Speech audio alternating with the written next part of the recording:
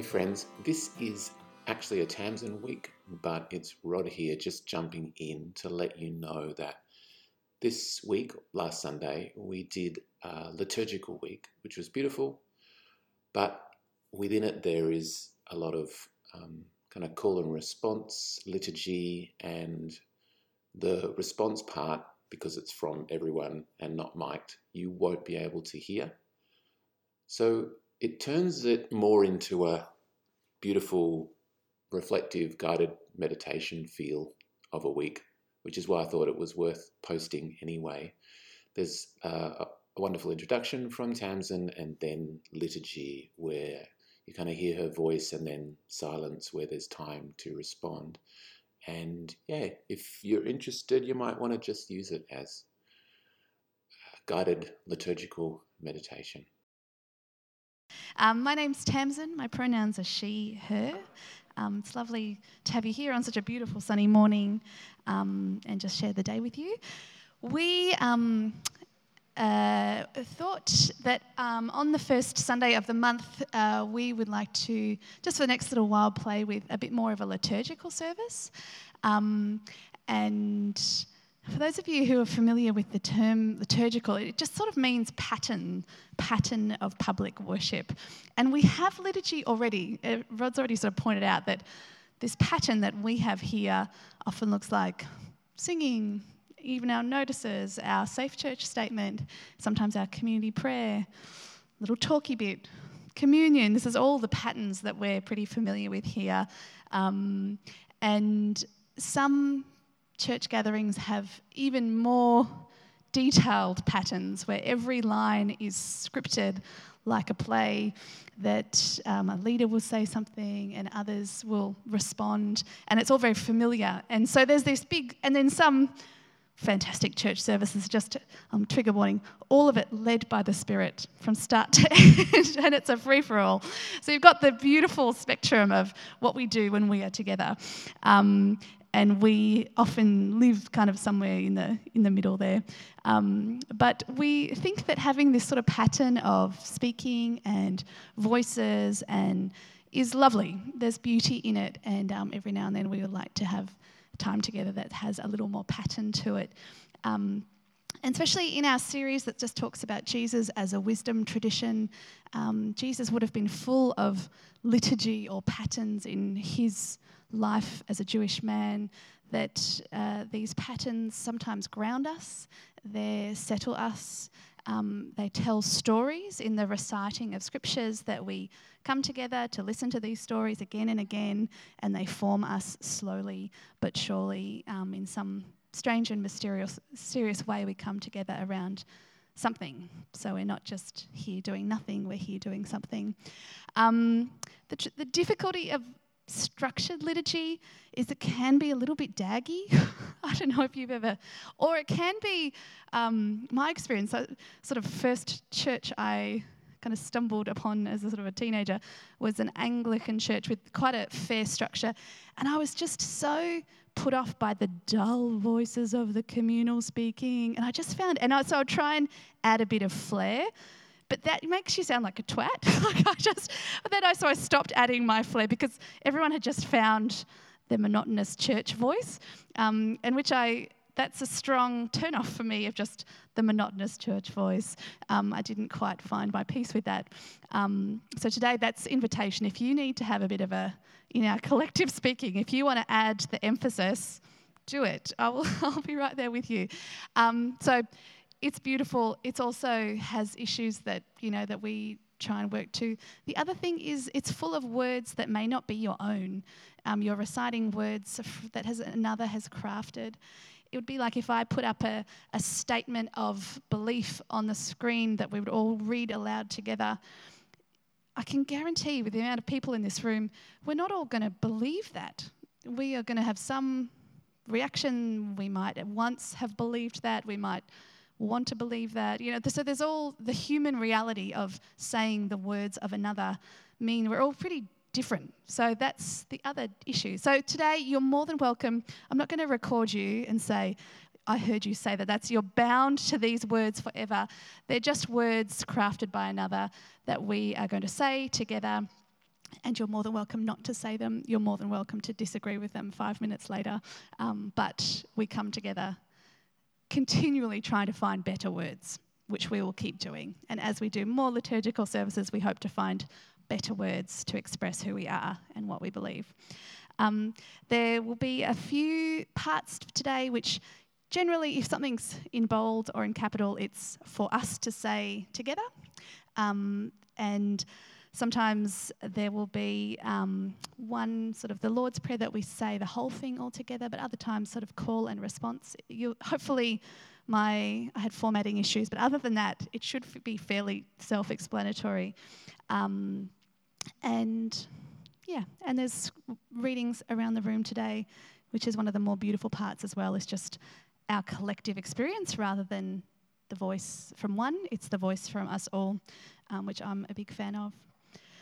So I'm going to start today by lighting the candle, which is part of a tradition that goes way back, to just recognise that the divine is present, always and always will be, in the stories of the Indigenous people who came before us, in the story of this community that has formed and reformed. God has been present and will be present.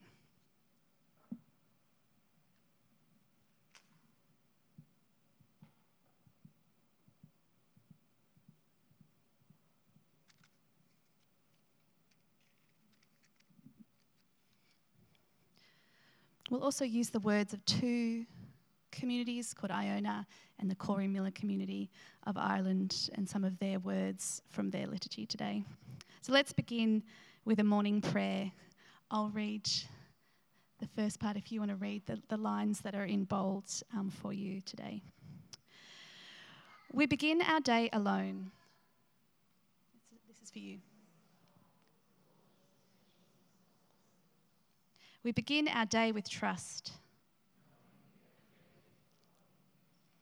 We begin our day with hope.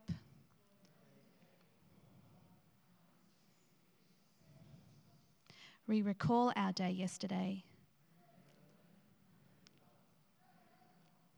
May we make room for the unexpected.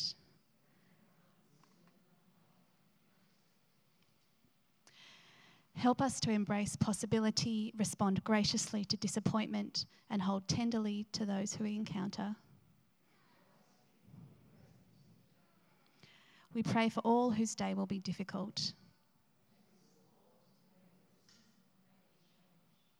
We resolve to live life in its fullness.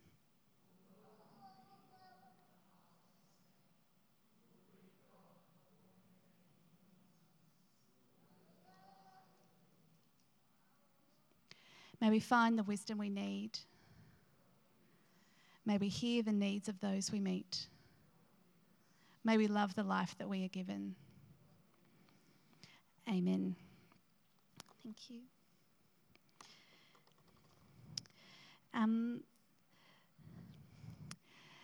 This is a call to being here, to being present. We gather in the name of God's love.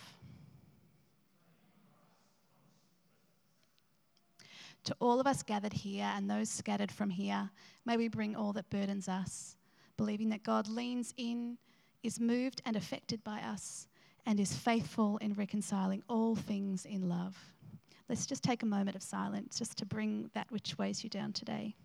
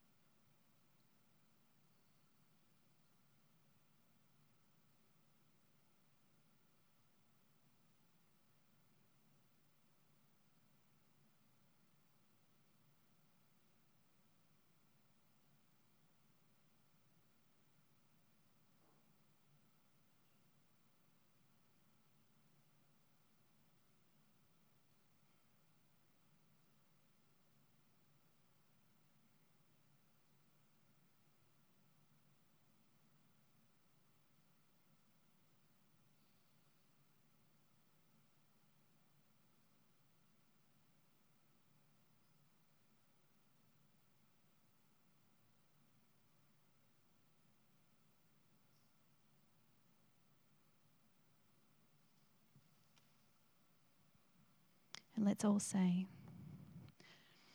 God, our light, our feast, and our strength, hear our truth. We find wisdom, we're speaking in our series on wisdom, in our own voices as we share our truth before God. We also touched on that last week in just self-forgiveness. As we speak truth, we find paths of new life and regeneration. We also find wisdom in ancient voices as they share their experience and truth before God. Let us listen to the voices of the Psalms. There it is, the voices of the Psalms. I'm going to pass to Psalm 130. Psalm 130. Out of the depths I cry to you, Yahweh. God, hear my voice. Let your ears be attentive to my voice, my cries for mercy. If you kept track of our sins, Yahweh, who could stand before you? But with you is forgiveness, and for this we revere you. So I wait for you, Yahweh. My soul waits, and in your word I place my trust. My soul longs for you, Yahweh, more than sentinels long for the dawn. More than sentinels long for the dawn. Israel, put your hope in Yahweh, for with Yahweh is abundant love and the fullness of deliverance. God will deliver Israel from all its failings.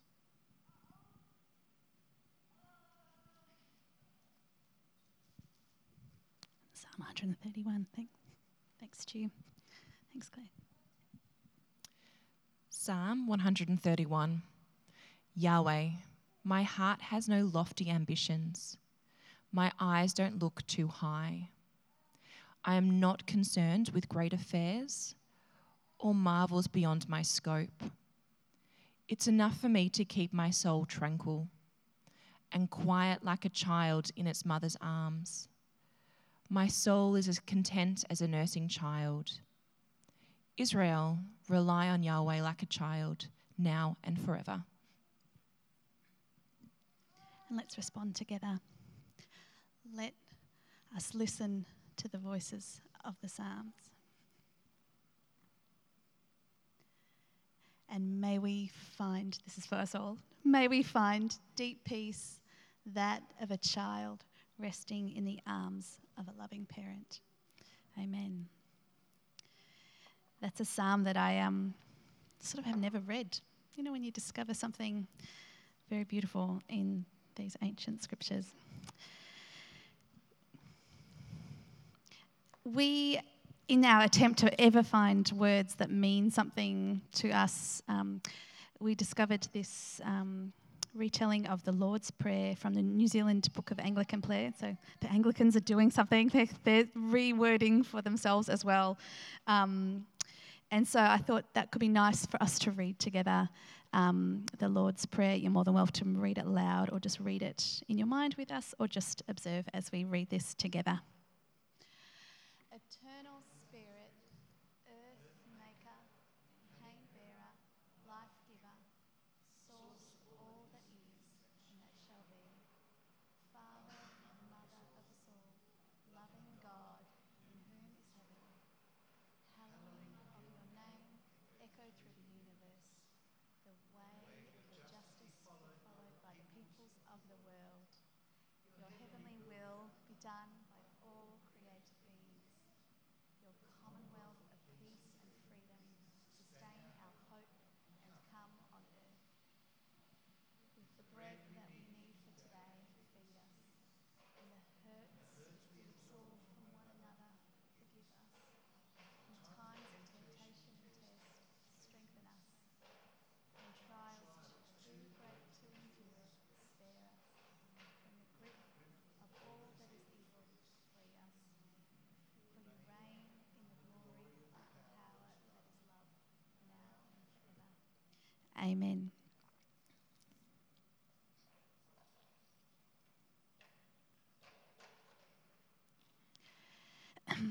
The sort of idea of today of meeting places sort of makes me reflect of just the meeting places of the Psalms or even just our own voices as we pray.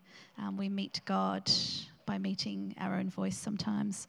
But we also meet God through stories, old, very old.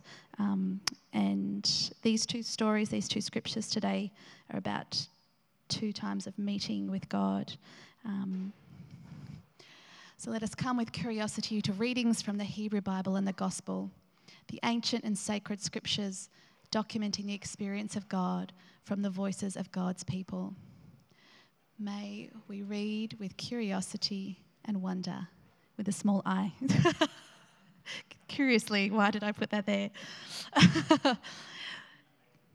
What was that?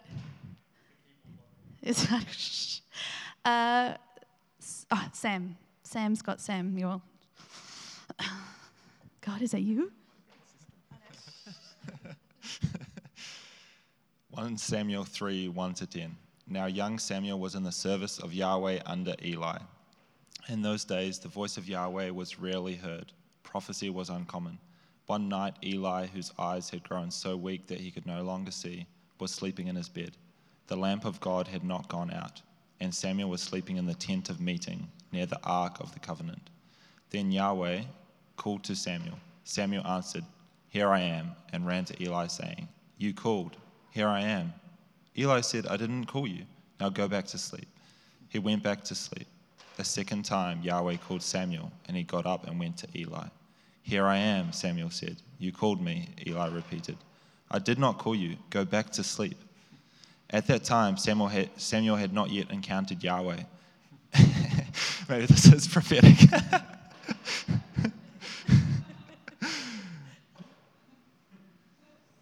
Sorry, I lost it. At that time, and the word of Yahweh had not been revealed to him. Yahweh called Samuel a third time, and Samuel got up, went to Eli, and said once more, "Here I am. You called me." Then Eli realized that Yahweh was calling the boy. So he said to Samuel, "Go back and go to sleep. And if you are called, say, 'Speak, Yahweh,' or your servant is listening."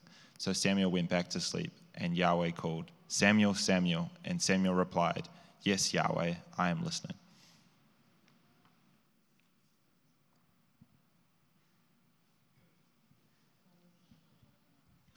What was that? God made a joke. Thanks, Sam. Look.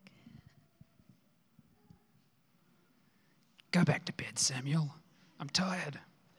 Just talk to God. Goodness. So Luke 19, 1-8. Entering Jericho, Jesus passed through the city. There was a wealthy person there named Zacchaeus, the chief tax collector. Zacchaeus was trying to see who Jesus was, but he couldn't do so because of the crowd, since he was short. In order to see Jesus, Zacchaeus ran on ahead, then climbed a sycamore tree that was along the route. When Jesus came to the spot, he looked up and said, "Zacchaeus, hurry up and come down. I'm going to stay at your house today." Zacchaeus quickly climbed down and welcomed Jesus with delight. When everyone saw this, they began to grumble. "Jesus has gone to a sinner's house as a guest." Zacchaeus stood his ground and said to Jesus, "Here and now I give half my belongings to poor people. If I've defrauded anyone in the least, I'll pay them back fourfold."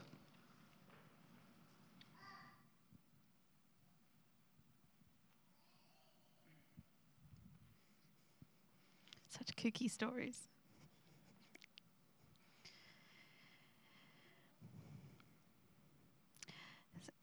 From these readings, we see that God meets us, and we meet ourselves. Zacchaeus met himself and found something better and altered something in himself to align with that. And sometimes God breaks into the drama of ourselves with the invitation of new life, and that invitation is ongoing and hopeful. One tradition of a liturgical service is that of confession, which I struggle with, collective confessions, and the idea of confessing one sin can be really complicated. But it also can be life-giving in a strange way of getting used to apology, not for ourselves, but just in life, that we seek to grow, and that we are humble in the sense that we are not too small and we're not too large, but we're true to the truth. When we show the courage to confess that which disconnects us from God, from ourselves and from one another and from this creation, we discover that God has forgiven us and offers new beginnings again and again and again. It is a place of death that brings life, not death that brings shame or despair. With courage and in humility, let us speak of our shadow which has caused harm before God and one another. Not to bring shame, but to search ourselves and search our lives honestly and with truth for the spring of life. This confession comes from again, sorry for the formatting, from the Iona community, and it's a call and response confession. And it starts with whoever is the leader of the space, kind of asking for, sort of confessing before God and the people, I confess my brokenness to the ways I participate in harm to myself, to the lives of others and the life of the world. And the community, in this context, the Iona community, would say, may God forgive you, Christ renew you, and the Spirit enable you to grow in love. And this person would say, amen. And then in the reverse, the community would say this, and the leader of that time would say this. So it's confession, not sort of anyone speaking as God, anyone with a microphone. It's the collective honesty and the collective vulnerability of speaking with one another. So hopefully this isn't too painful a confession. Of all the confessions that there are, this perhaps is not too traumatizing. But if we will today, as we say, these liturgical services, we're going to keep searching for truer and truer wordings of what we feel might be life-giving. So let's, if you will, we'll try this. I'll start. Before God, with the people of God, I confess to my brokenness, to the ways I participate in harm, to myself, to the lives of others, and to the life of the world.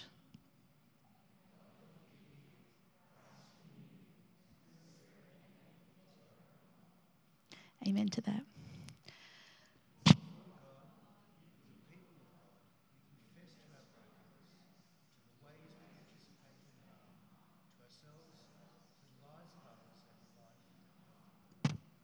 May God forgive you, Christ renew you, and the Spirit enable you to grow in love. We are going to come sort of in our final little time together to a practice of lighting a candle. And we do it as a sign of our truest self today, that if you would like to, take a candle as a symbol of this. Broken is a term that's overused, but as a symbol of just the true us that we bring to community. It is not perfect, it is far from it, but it is what we have. We are a work in progress, and that in gifting each other of our true selves, we somehow find God. Tell me how that works. I don't know, but it does, that we find God in the presence of one another. So today, our candle practice is we bring the gift of ourselves to this space in the form of a candle in a collective space. You're more than welcome to just gather in a circle because we'll be finishing up fairly soon after that. So if you'd like to, in a sense of truth, that we meet ourselves, we meet each other, and we meet God in some great mystery, please feel free to come up and light a candle and come and form a circle.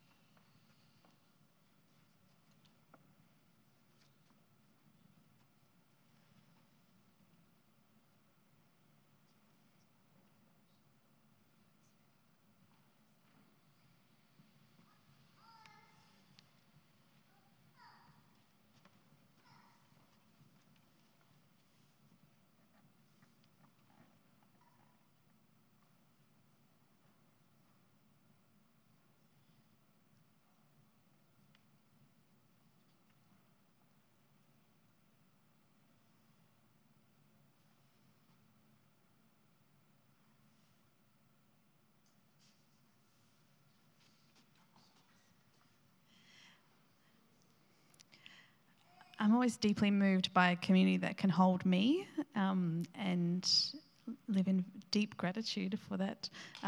But it's beautiful to witness a community that can hold each other. I'm going to ask Sarah to read.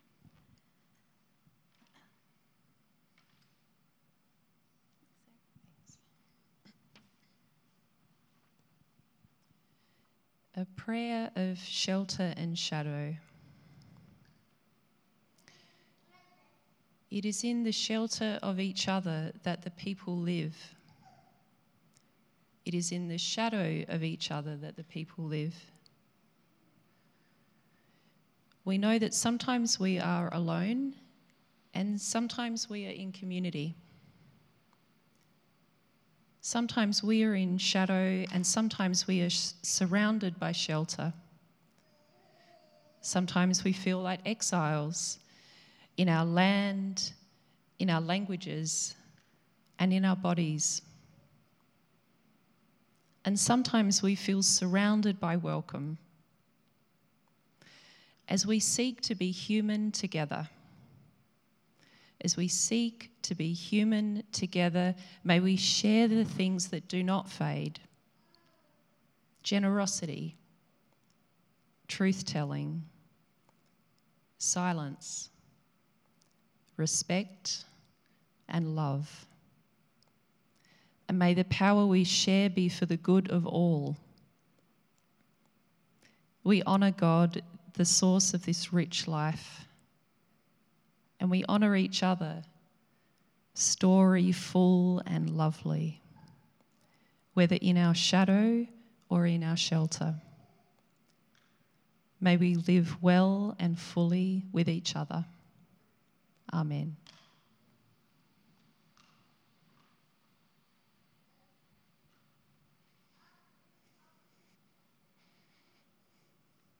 Thank you, Sarah. This final blessing before we go and eat and share food or go out into the sun. May you be blessed in the story of your life and blessed in the arms of God.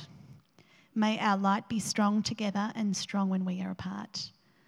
May the Christ light interrupt us and renew us, and may we find light-filled places when it's dark. Let's all share together.